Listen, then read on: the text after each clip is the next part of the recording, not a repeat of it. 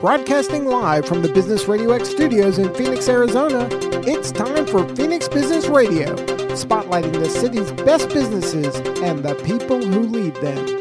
Good afternoon and welcome to Collaborative Connections radio show and podcast sponsored by KLM Consulting. I'm your host, Kelly Lorenzen. We're coming to you live from the comforts of our home while Karen Nowicki is producing the show at Phoenix Business Radio X studio inside Mac 6. Collaborative Connections is a radio series created to bring entrepreneurs, nonprofits, and associations together to build relationships, foster collaboration, and grow a stronger community together. Our hope for today is that listeners and guests alike will walk away with a golden nugget or a new resource for their business. The sponsor of our show, KLM Consulting, is an on-demand concierge marketing and project management firm with over 17 years of award-winning business savvy. Today, I have the honor of being in the studio of three amazing people, as usual. I would love to introduce you to, first, Mayor Corey Woods. Thanks for coming to the show today. Thank you, Kelly. Appreciate you having me on today. I'm looking forward to a great conversation. Thomas Barr, thanks for being on. Absolutely. Thanks, Kelly. Excited for the conversation. Local First Arizona. It's one of my favorite associations as a member. And Jihan Cottrell, Cox Business, thank you for joining us today. Thanks for having me on, Kelly. I look forward to having a great discussion with you. You're great. Jihan and I have been friends for a long time in the Tempe Chamber, and he's a huge advocate for small businesses and large businesses. And sponsorships and all. So I appreciate you, Jihan. I'd like to have everybody who doesn't know you, each of you, tell us a little bit about you, where you come from. This conversation, I'm hopefully will be lively. Like to cover some current events, obviously, your business and future endeavors we hope to do together. So tell me, and for the listeners, a little bit about your background, where you come from, and what you're working on right now. Corey, I'll start with you. Sure. So Corey Woods, a newly elected mayor of the city of Tempe. I previously spent 8 years as a city council member between 2008 and 2016 right here in Tempe. I grew up in New Rochelle, New York, which is in Westchester County, right outside of the Bronx. I moved out to Michigan to go to school at the University of Michigan. I've got a bachelor's in political science and a minor in African-American studies. Moved out to Arizona back in 2003 to pursue a master's at Arizona State University. And I've got a master's in educational policy studies and evaluation. And just excited that I started as mayor on July 2nd. So this is my second full week as mayor and working on everything from tackling police reform, talking about how to help our businesses get through the COVID-19 crisis, affordable housing, homelessness. So there's a whole bunch of things on my agenda. And I'm just really excited to work with the city council and our staff and our residents to get the job done and move the city forward. Sounds exciting. I can't wait to hear about it. Thank you so much. Thomas, tell us a little bit about you, where you come from, and Local First. Sure. I am one of the very few born and raised Arizonans. They say about 2/3 of us are from another place. So we'll see. I know Corey's not from here. I'm not sure about the rest on the show today, but I'm usually the odd person out that is actually from here. I grew up loving this place and wanted to commit myself to helping others love it too and build opportunity and equity in our state. Growing up through times, I was a freshman in college when the Great Recession hit, and it inspired me to commit myself to work towards building more local ownership opportunities for our communities. So I've been with Local First Arizona doing this work for 8 years, and our work as the largest local business coalition in the country is to provide a voice for small businesses and resources and education for them, but to also work towards the really complex issues that exist in our economy and society that hinder us from having a really fluid, strong local economy. So I'm really passionate about a wide variety of issues, but love the work that we do at Local First. It provides me an opportunity to collaborate with a lot of really incredible people.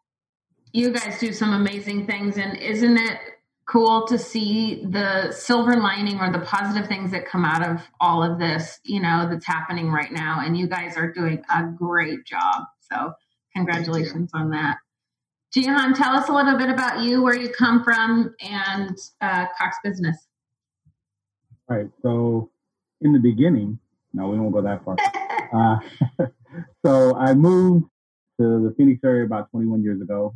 Met the love of my life, my wife, and we've been together ever since. We have 4 kids we've raised here in Arizona. I moved here from Salt Lake City, Utah, which I was glad to get out of as far as snow and things that I don't have any snow recreation or fields that I do. I don't ski or any of that. So I love the sun and love the winters here. From a Cox Business perspective, I mean, we are, moving ahead. I think that all of our work that we've done as far as putting fiber in the ground and upgrading our network has come to fruition. Now you're seeing it as people are networking in different ways. And, the internet has become kind of our lifeblood right now. I actually had to have a conversation with my kids to make sure that nobody's, seamlessly streaming videos or whatnot, because I have an interview that I don't want to break up. So when we look at the things that we've done, I think from, my 15 years that I've worked with Cox, I'm really proud of the company, what we stand for, and what they've been able to do.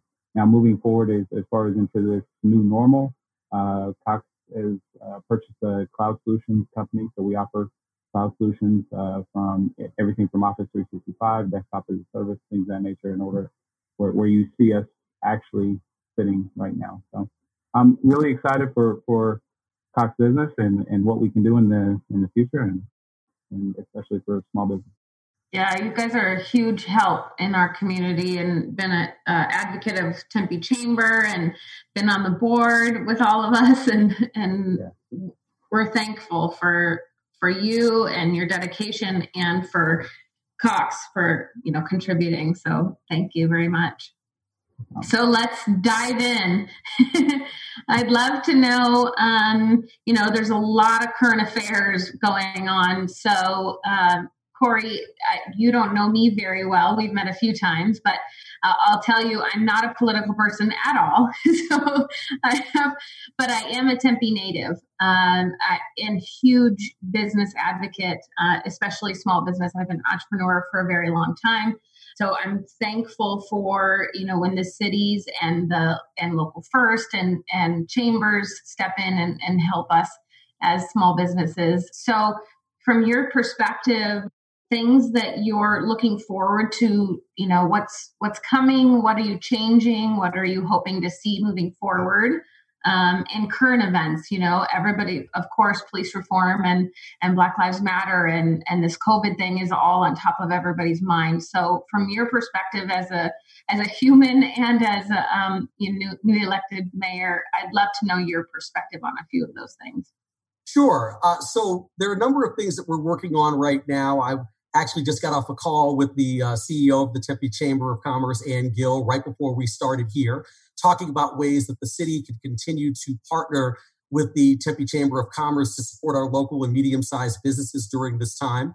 Thomas and I were on a call just yesterday having a very similar conversation about things we could do to support a lot of our businesses in the downtown area, but also all throughout the city of Tempe.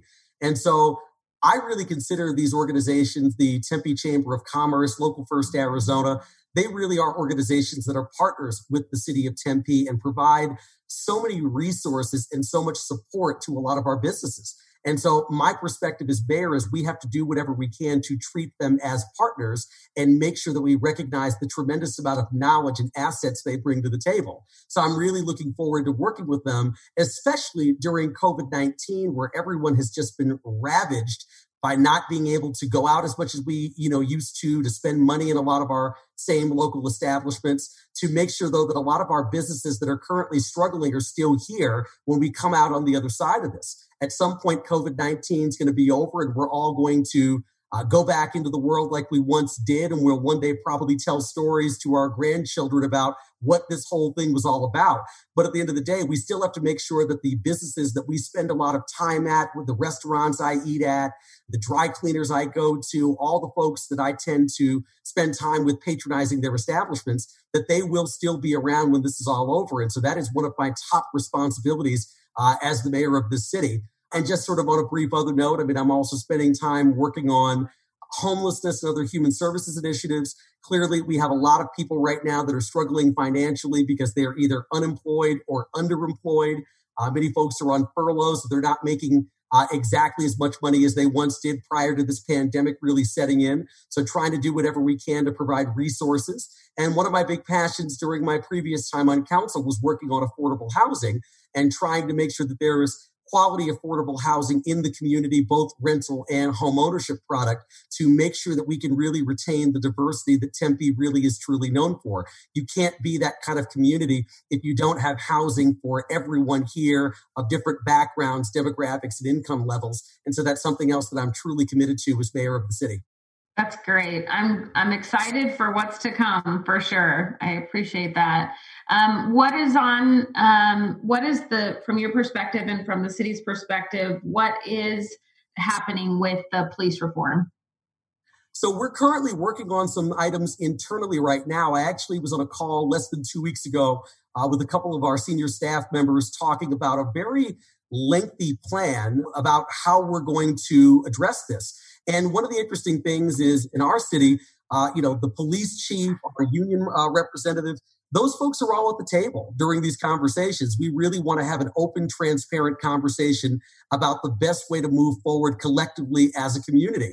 And we do plan on bringing city staff, Arizona State University, a lot of groups that have been actively involved on this front to the table. But we really want to have a bigger community conversation where all voices are heard and we take a very thoughtful, reasoned approach to this. I've always told people that when folks will say, well, we just want you to cut 20% out of the police budget.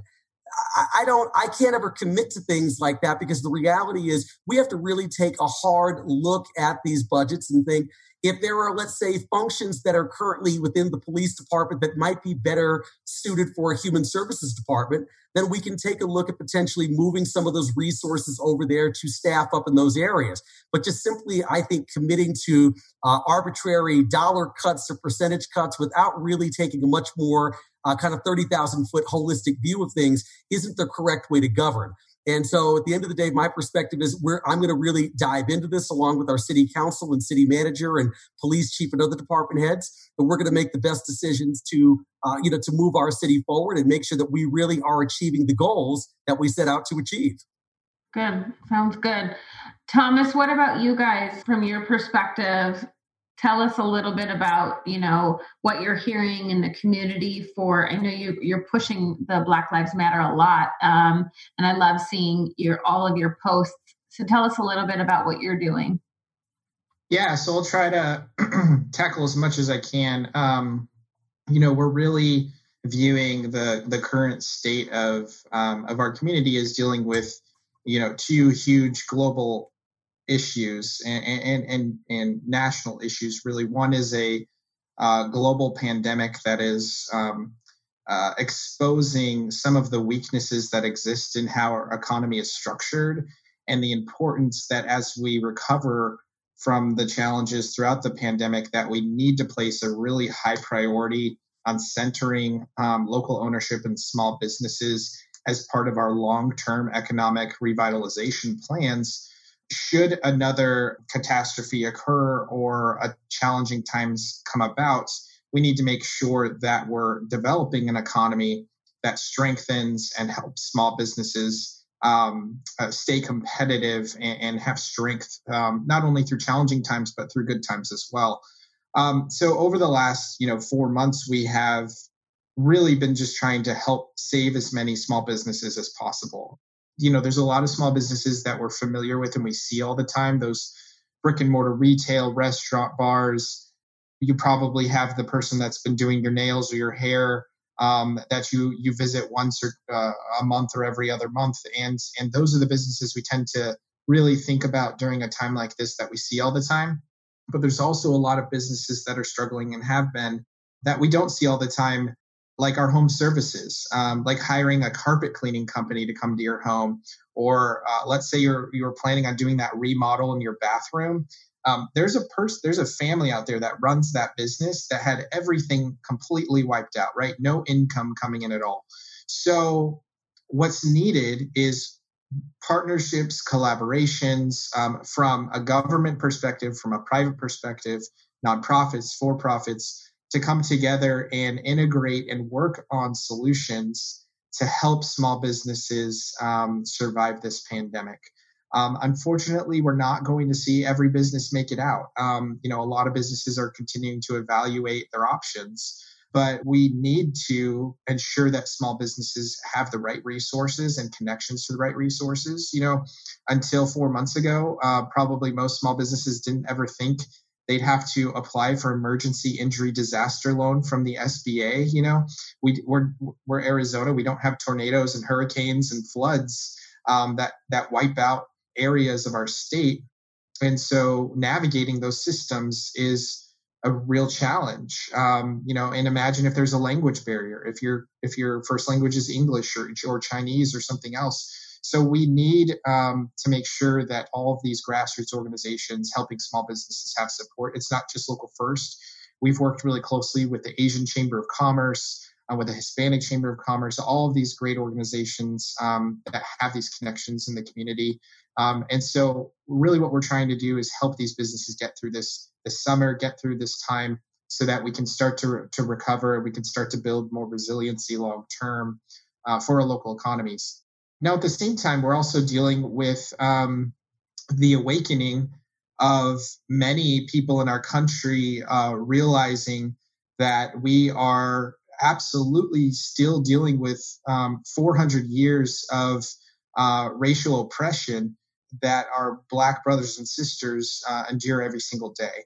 And it's the responsibility, in our opinion, at Local First Arizona, for everyone to step up and make intentional actions, to have conversations with your family and friends about what it means to support Black lives, but also what steps you can take as an individual, as a business, as an influencer in the community to support this movement, because it is critical for us as Americans to step up and do something about it.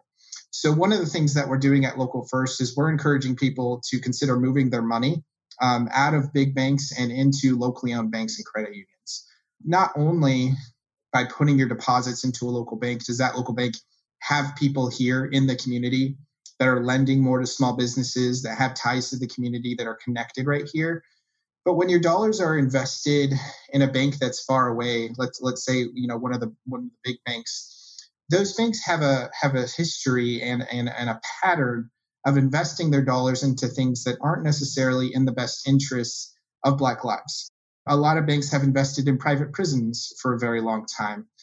They've participated in practices called redlining, where they will actually carve out areas of the community that they will not lend to for mortgages and homes and things like that. And so we're encouraging people to educate themselves about these issues. And actually, the week of July 27th through the 31st, we're running a week-long campaign called Move Your Money, where people can get connected to local banks and credit unions, take the pledge to put their dollars right here in Arizona, and take a stand for racial justice at the same time. I think it's what you brought up is a really good point. Is there's ways that any of us can help in either of these things, right? So Corey mentioned from the government perspective, having everybody at the table, right? Somebody like me, who I'm a philanthropist at heart. I wish I could be just that. My husband says I need money for that. But every month I'm thinking, what else can I do to give back? What can I help in this community? What can I do? I'm constantly, I grew up like that, right? I have a family of entrepreneurs and philanthropists. So to your point, actionable things, we need actionable things that we can do to help, right? That makes a difference for me. If you say to me, okay, move your money, cool, done. Like, just consider it done. If you say, go support Black-owned businesses, done. Been there, done that, been doing that my whole life. So I think it's good for people for all of you to give others actionable items that we can do, whether it's donating our time. Like you said, there's a lot of people, Corey, that are going to be homeless. Okay. So what, communities and what organizations in Tempe can we volunteer? Where can we donate our time and money? So I think that's a huge thing, maybe a takeaway for anybody listening and for future is all of us can provide something, whether it's our time, our money, our words, getting behind doing actionable things. So I appreciate all of you saying, here's some things we can do to change things because we need the change, for whether we're talking about COVID or whether we're talking about Black Lives Matter or homelessness or any of that. So I appreciate you talking about the things that we can do. Kelly, can I add something to what Thomas said too? Just in full disclosure, I mean, I'm a member of a board member for Landing's Credit Union, which is a local credit union here. And a lot of my accounts are there. My checking account is there. My campaign account was there. My car note is over there. So all of those things are with a local credit union. But the thing that I love the most about working with them, and it's not just because I'm a board member, it's the kind of personal service they give. They really do know their membership. People will tell me all the time that they're amazed that from everyone from the tellers to the senior administration actually know the people coming into the credit union. They know their first names. They call you on your birthday to wish you happy birthday. And I can tell you that a lot of the money they give out from a philanthropy standpoint absolutely stays in the city of Tempe, in the communities that they currently have financial institutions in. And just a quick shout out to their, sort of new CEO, Brian Lee, who's been part of the organization for quite some time. When the George Floyd murder happened, Brian actually reached out to me at one point and said, we really at the credit union would like to take a stronger stance in terms of supporting Black Lives Matter and talking about this issue in a very public way and participating in some kind of, social media campaign to show our membership and the larger community that we do stand in solidarity with the movement. Now, in the past, I think a lot of organizations would probably say, well, look, we have members from all different kind of political backgrounds and ideologies, so we don't really want to wade into that issue. We're a bank, so we don't need to get involved in such things. But the fact is, Brian realized that given the moment and his own personal values and the values that credit union embodies, that they wanted to take a much more strong, forceful stance. And so I really appreciated the fact that, that not only him, but the credit union really did stand in solidarity, and they weren't worried or concerned about bad PR or negative press. They were simply concerned about doing the right thing and really embodying the values that our community as a whole supports. I love that. See, we need more of these stories. It makes me, my whole body has chills. You can't see it because we're on air, but I love that you stand in solidarity together and have those, and they're not worried about, what if we lose clients? What if we lose patrons? They've been Landing's Credit Union has been a great advocate and, sponsor of the Tempe Chamber of Commerce. I mean, I've known them forever. Margaret Honeycutt is a friend of mine, and I think they're doing a great job. But to have them stand like that, it's like you want to put your money like somewhere in a company like that. I know, Jihan, you and I were talking about Cox as well. I think people need to hear what these bigger companies are doing so that they feel as a small business owner, it's okay too. It's okay to say, if these big companies can do it and stand in solidarity, then we should be able to speak up our minds as well. I think you get a little, you get nervous or scared, what's going to happen if we say something, but it's okay. It's it's nice to have the example from these bigger organizations. And I would agree with that. I mean, from a Cox perspective, the things that we're dealing with, of course, were, twofold.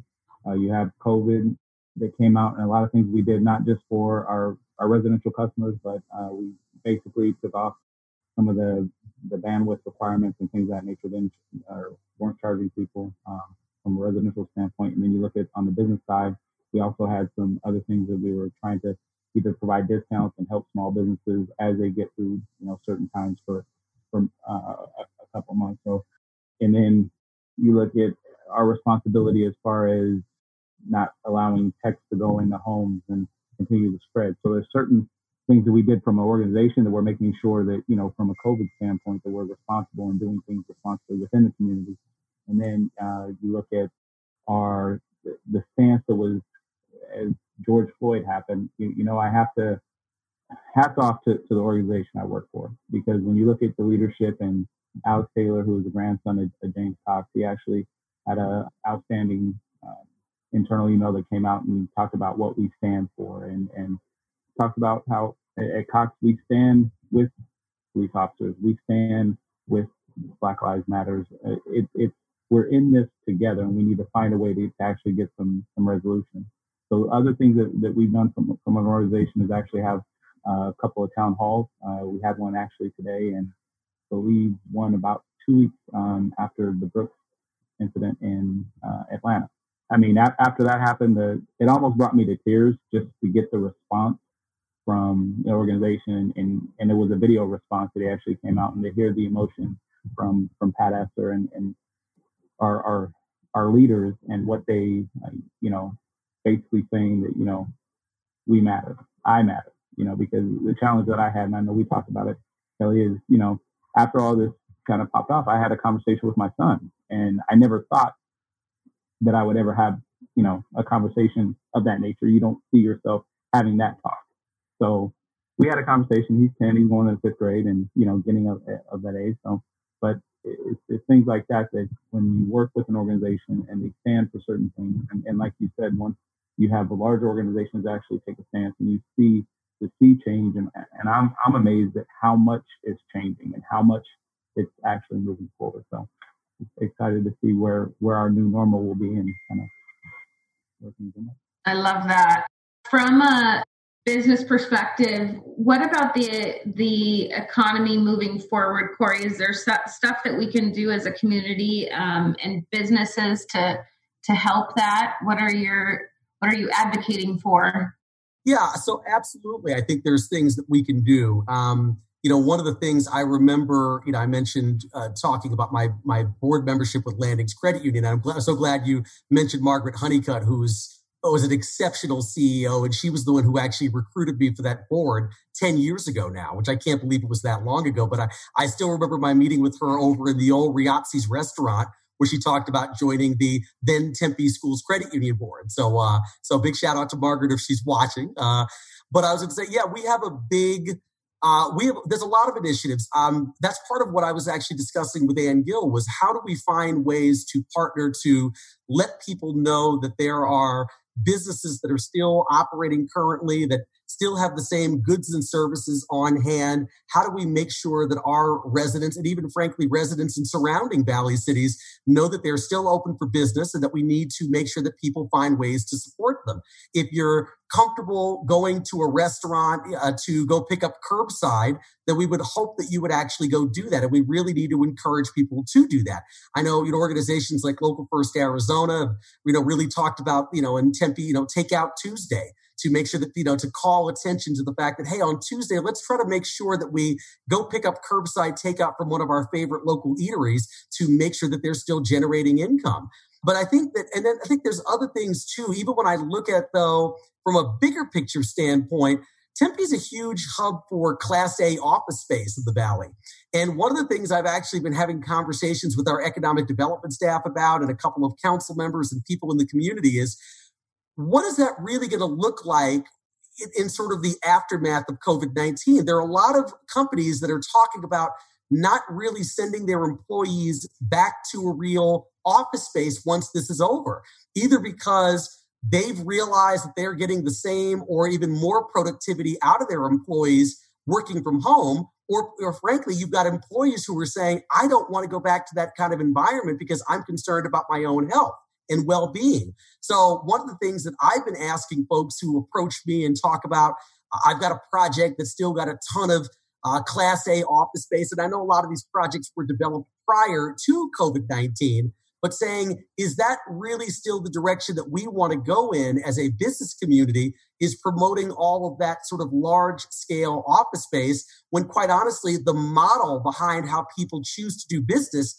may really be changing in a serious way moving forward. It's not to say that we don't ever need to build another single piece of Class A office space in the community, but it's really looking at what that percentage might be, what the appropriate mix is, because we can't just sort of continue to carry on as if COVID-19 hasn't happened and as if people aren't going to be making a lot of changes in its wake.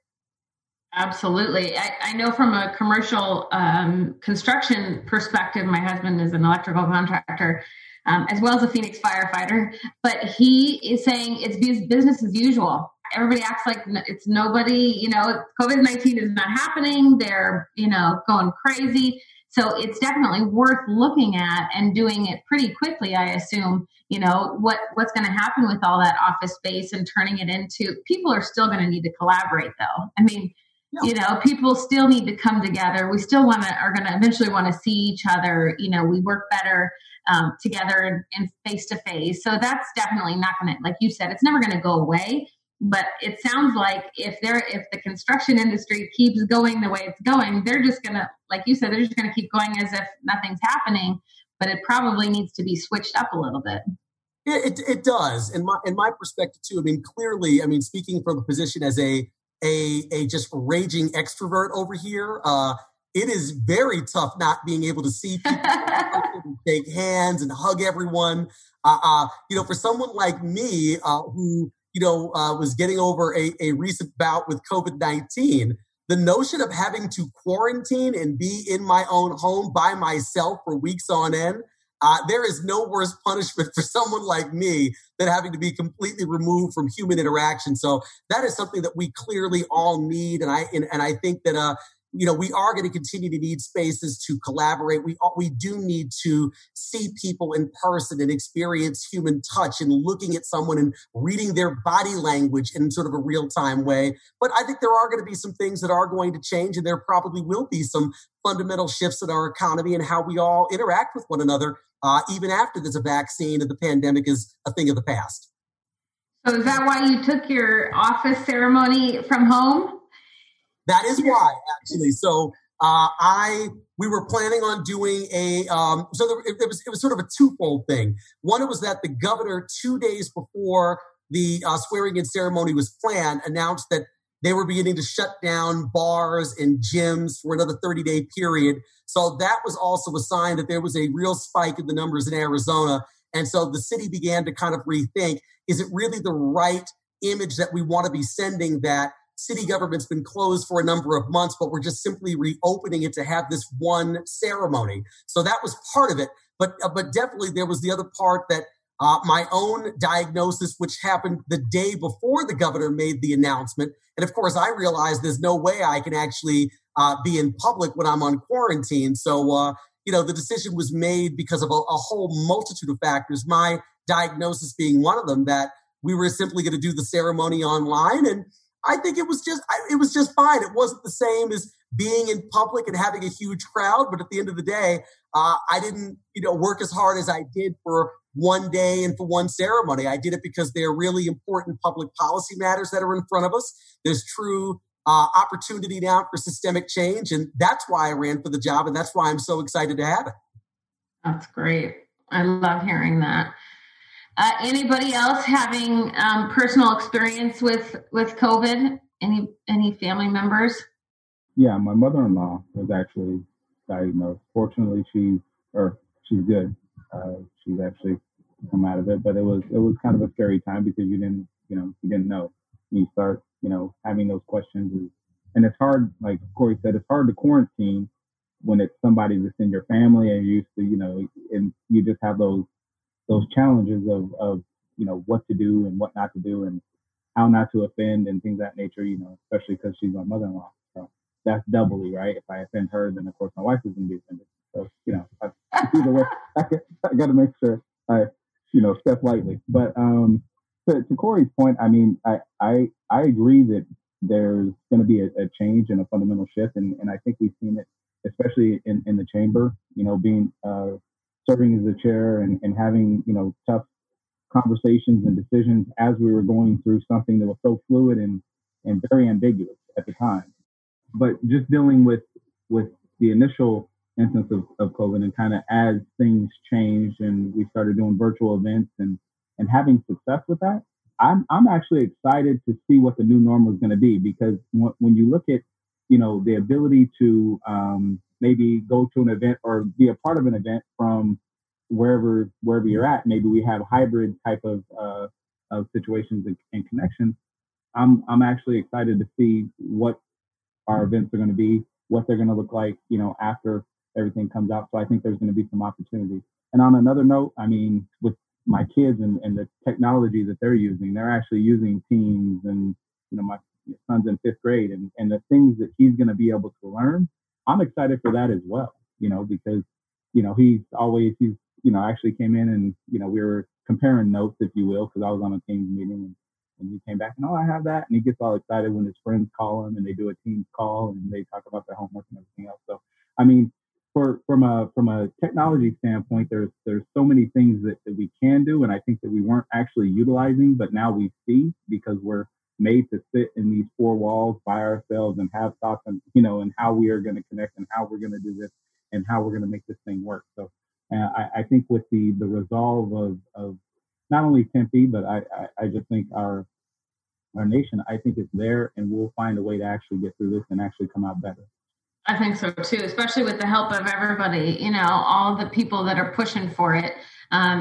Even online, social media is obviously one of the things that I do, but it's neat to see the use of it for positive change, right? To talk about things, whether it's wearing a mask to protect everybody, or whether it's supporting, hey, did you know that there's, 15 small businesses in Tempe that are all owned by, are Black owned businesses? Like, how cool is that they can list out everything and go, oh, okay. Oh yeah, I already knew that. We support that. Oh, good. I didn't know that. Let's, I'll buy my coffee from, a local company instead of outside. So I love, another silver lining. We all used to say social media was going to be the death of us, right? But I think it's a positive thing in that we can stay connected. Obviously, we need that right now, extrovert and all, right? But also for pushing those things that people may not know, right? If we are all at home and we're not in talking to everybody all the time, well, then what do we need to know? We need to know that there's, local companies that are struggling, okay, or changing your money from, somewhere else to buying local. Or so I love the social media push that everybody's hopefully using it for is good, positive, feedback and pushing those stories out, right? Pushing the stories of, hey, I had this conversation with my child. I didn't think I'd ever have to have that, and here's what happened. Here's what came out of it. I really think we need to continue to push those stories of whether it's Black Lives Matter or small businesses in the local community.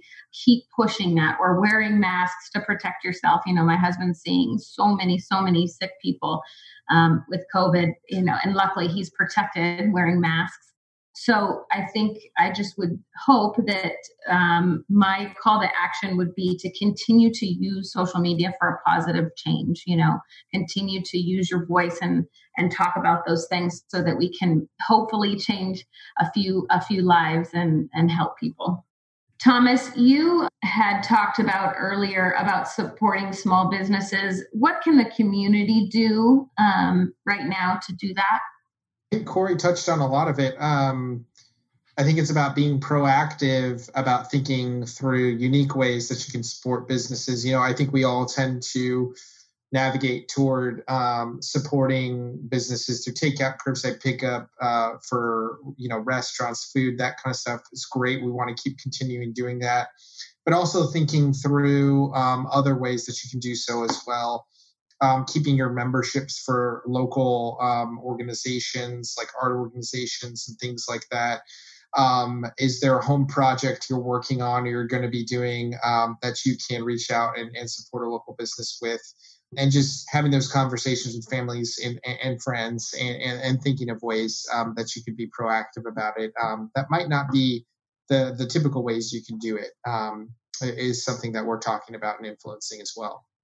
From a Cox perspective, what are you guys thinking is the future? What does the future hold for supporting, everybody, especially at home? Talk about remote working. Tell us a little bit about what you're hearing from a Cox perspective as far as working from home and what you guys are going to do for moving forward. Well, I think this has presented us with the challenge of having to look at our business continuity planning and what that means from a perspective of not only a large business, but also small business. What are you going to do in the case, and how will you stay connected? How will you keep your workforce connected and productive? So from what we're seeing a lot of things are transitioning from on-site to the cloud, a lot of mobility features as far as phone features, phone system services, things of that nature. So it's where the pendulum is shifting. These things have been here for a while. I mean, we all know that the cloud has been on the uptick for probably the last 10, 15 years. But now it's prevalent and it's in front of us and it's facing us. So what are we going to do and how are we going to provide solutions for it? So from a cost perspective, that's what we're looking at. That's what we're trying to provide and ask our customers as far as, what they're, what's on their whiteboard, what projects do they have coming up? What are their, from a 30,000 foot view, where are they going and what are their plans in case something happens? Because I don't think anybody really expected to escalate as it did, but it did, and we're here now. So what are some of the solutions that we can do, or what are some of the solutions that we can put forward to make sure that businesses are solvent and they're still able to be productive? And then Thomas brought up a good point. I think from as far as keeping memberships and looking at that, making sure that we're staying engaged in the local economy. That's very important. I think about, our local taco shop that, I always call my buddy because that's one of our favorite places. That's like our go-to. Some other items when you think about and it kind of comes back to the chamber perspective. We had a lot of large organizations actually step up and either pay memberships earlier, upgrade their membership, or do certain things because they saw the value that the chamber was actually providing. Because at the time everything was going off, the information that you were given and getting from the chamber was valuable. It was something that you could actually take and move forward. And some of the connections that they made between the city, Gulf First community organizing and things of that nature were very, dare I say, it was groundbreaking. And it really kind of shattered every expectation that I thought happening, in live. It's like when you look at something, you're like, wow, we accomplished that. That's amazing. So given where we're at, I think that's one of the most important things, to make sure that we're staying engaged, that we're continuing to reach out to folks, whether it's being an extrovert. Yes, I miss my networking events. I miss the people that I work with because I'm usually not the guy that sends an email or IM or whatnot. I come by and I walk by your desk and I say, hey, how you doing? And those types of things. So I miss that, and my tribe and my people. But what I try and do is stay connected and make sure I either have phone calls, ping them on. Now I ping them on IM because I have to, and it sometimes can be challenging. But for the most part, that's what we're working on. You talked about helping people that may not have the connectivity when this first started. Is that something that Cox is still doing, the supporting those people that may not otherwise be able to afford the connectivity? Yeah, so we do have Connect to Compete, which is basically a program that we offer that is for low-income families that qualify for it. So it's a way for especially kids, because it's usually provided through schools, or the information is given through the school system. But it's a program that allows families to be connected, make sure that, especially in the trend that we're going, where schools are going to be virtual, so that can be a big push that you'll see coming from Cox Communications. That's great. It's such great news when you have people coming together to do that. I love that. So on a whole nother note, tell us, each of you, we have not a lot of extra time, but some people have some extra time because they're not commuting anywhere, right? So tell us, if we had time, you have a favorite book or a podcast that you listen to, or that you've read lately, that people in the business community should be reading? Corey, you reading anything good lately? Honestly, I have spent so much time reading things that are sort of city related. I have not really taken the opportunity to read anything from a leisure standpoint, which I probably should. And whenever I'm not reading documents from a city or work standpoint, I'm probably just watching TV and trying to practice some form of escapism. So I probably watched, I would say, probably a third of the content on Netflix at this point. So I'm just So I wish I had some magical book I could recommend to everyone out there watching this, but I unfortunately don't have one. But hopefully the other two folks do have one. Thomas, you've been reading anything good lately? I tried to get in at least a couple books here and there. I'd say the one that I've been recommending a lot over the last year is we are a part of a group called the National Community Reinvestment Coalition. They're based out of Washington, D.C., and they're an organization that helps uphold the Community Reinvestment Act, which was put into place after the Great Recession to ensure that the banks throughout the country were held to certain standards as far as investing back into the community. So it measures and gives them a score to remain banks regarding how much they donate back to the community, board service in the community, things like that. And I attended their conference back in March 2019 and was able to hear a woman speak. Her name is Mirza Baradaran, and she's a writer and a professor. And she wrote a book called The Color of Money, Black Banks and the Racial Wealth Gap. And it's an incredible book that actually walks through the history of the United States and our banking system and how the structure of the banking system has actually disproportionately been set up and created as a system to favor white communities over others. It's really, really insightful and an incredible book to read. And I've read it a few times. I continue to recommend it. And I think, especially right now, it's a really good dive for those that are looking to learn more, because there's so many different systems and things that we're hearing about.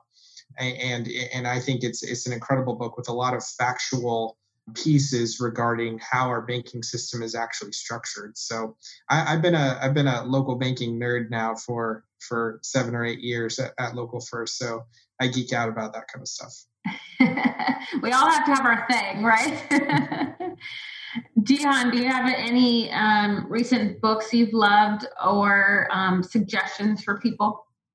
Well, right now I'm working on the 5 dysfunction of teens, which is, Patrick Lencioni, I believe.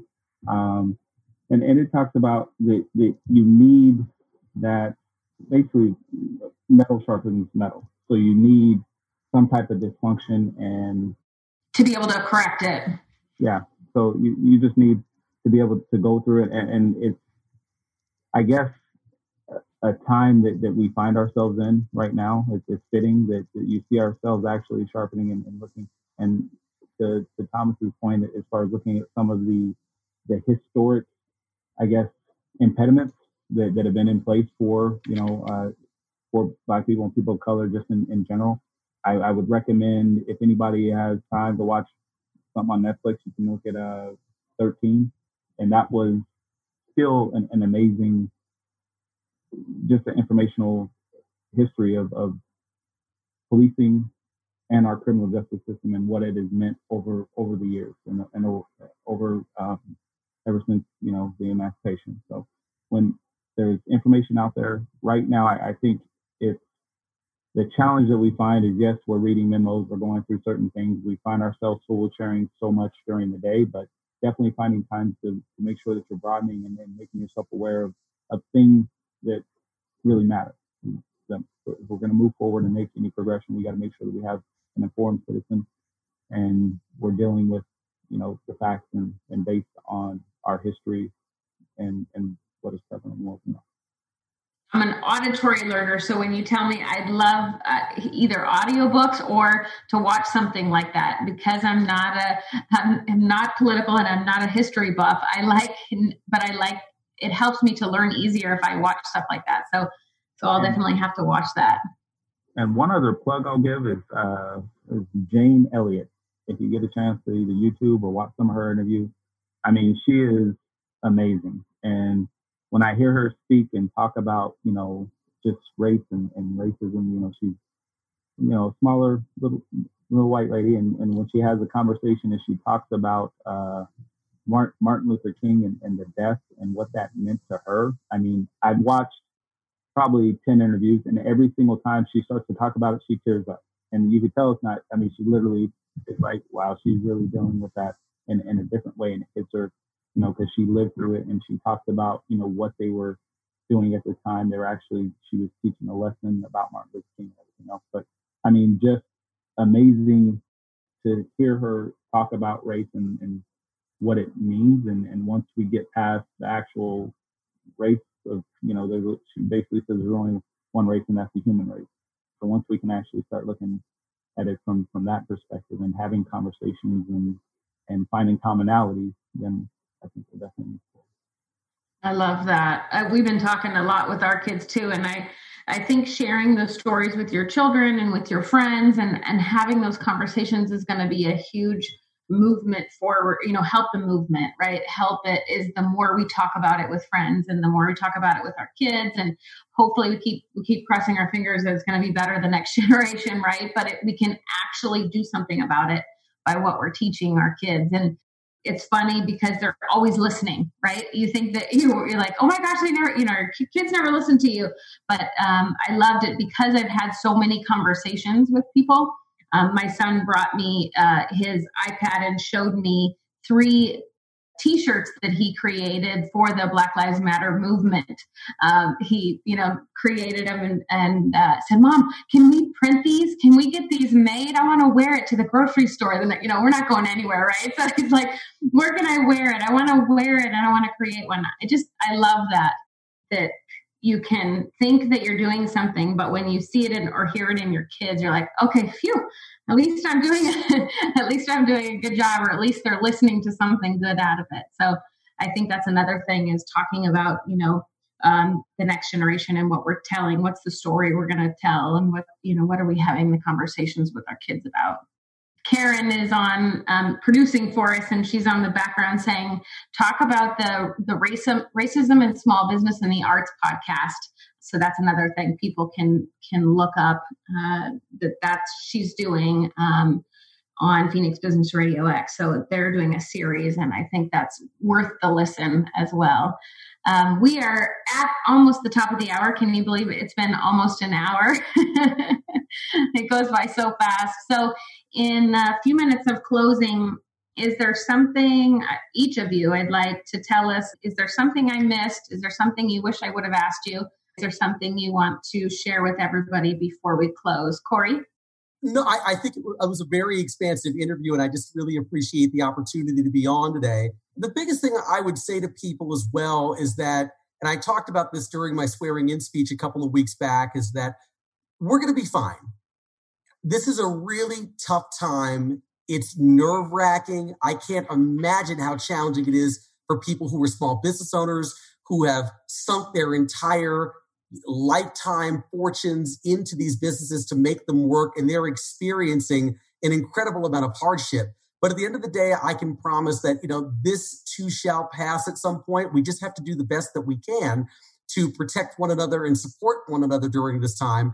And the other thing I would just say too, coming from kind of a city standpoint as well, is sometimes there's this trepidation and frustration around mask policies and things of that nature.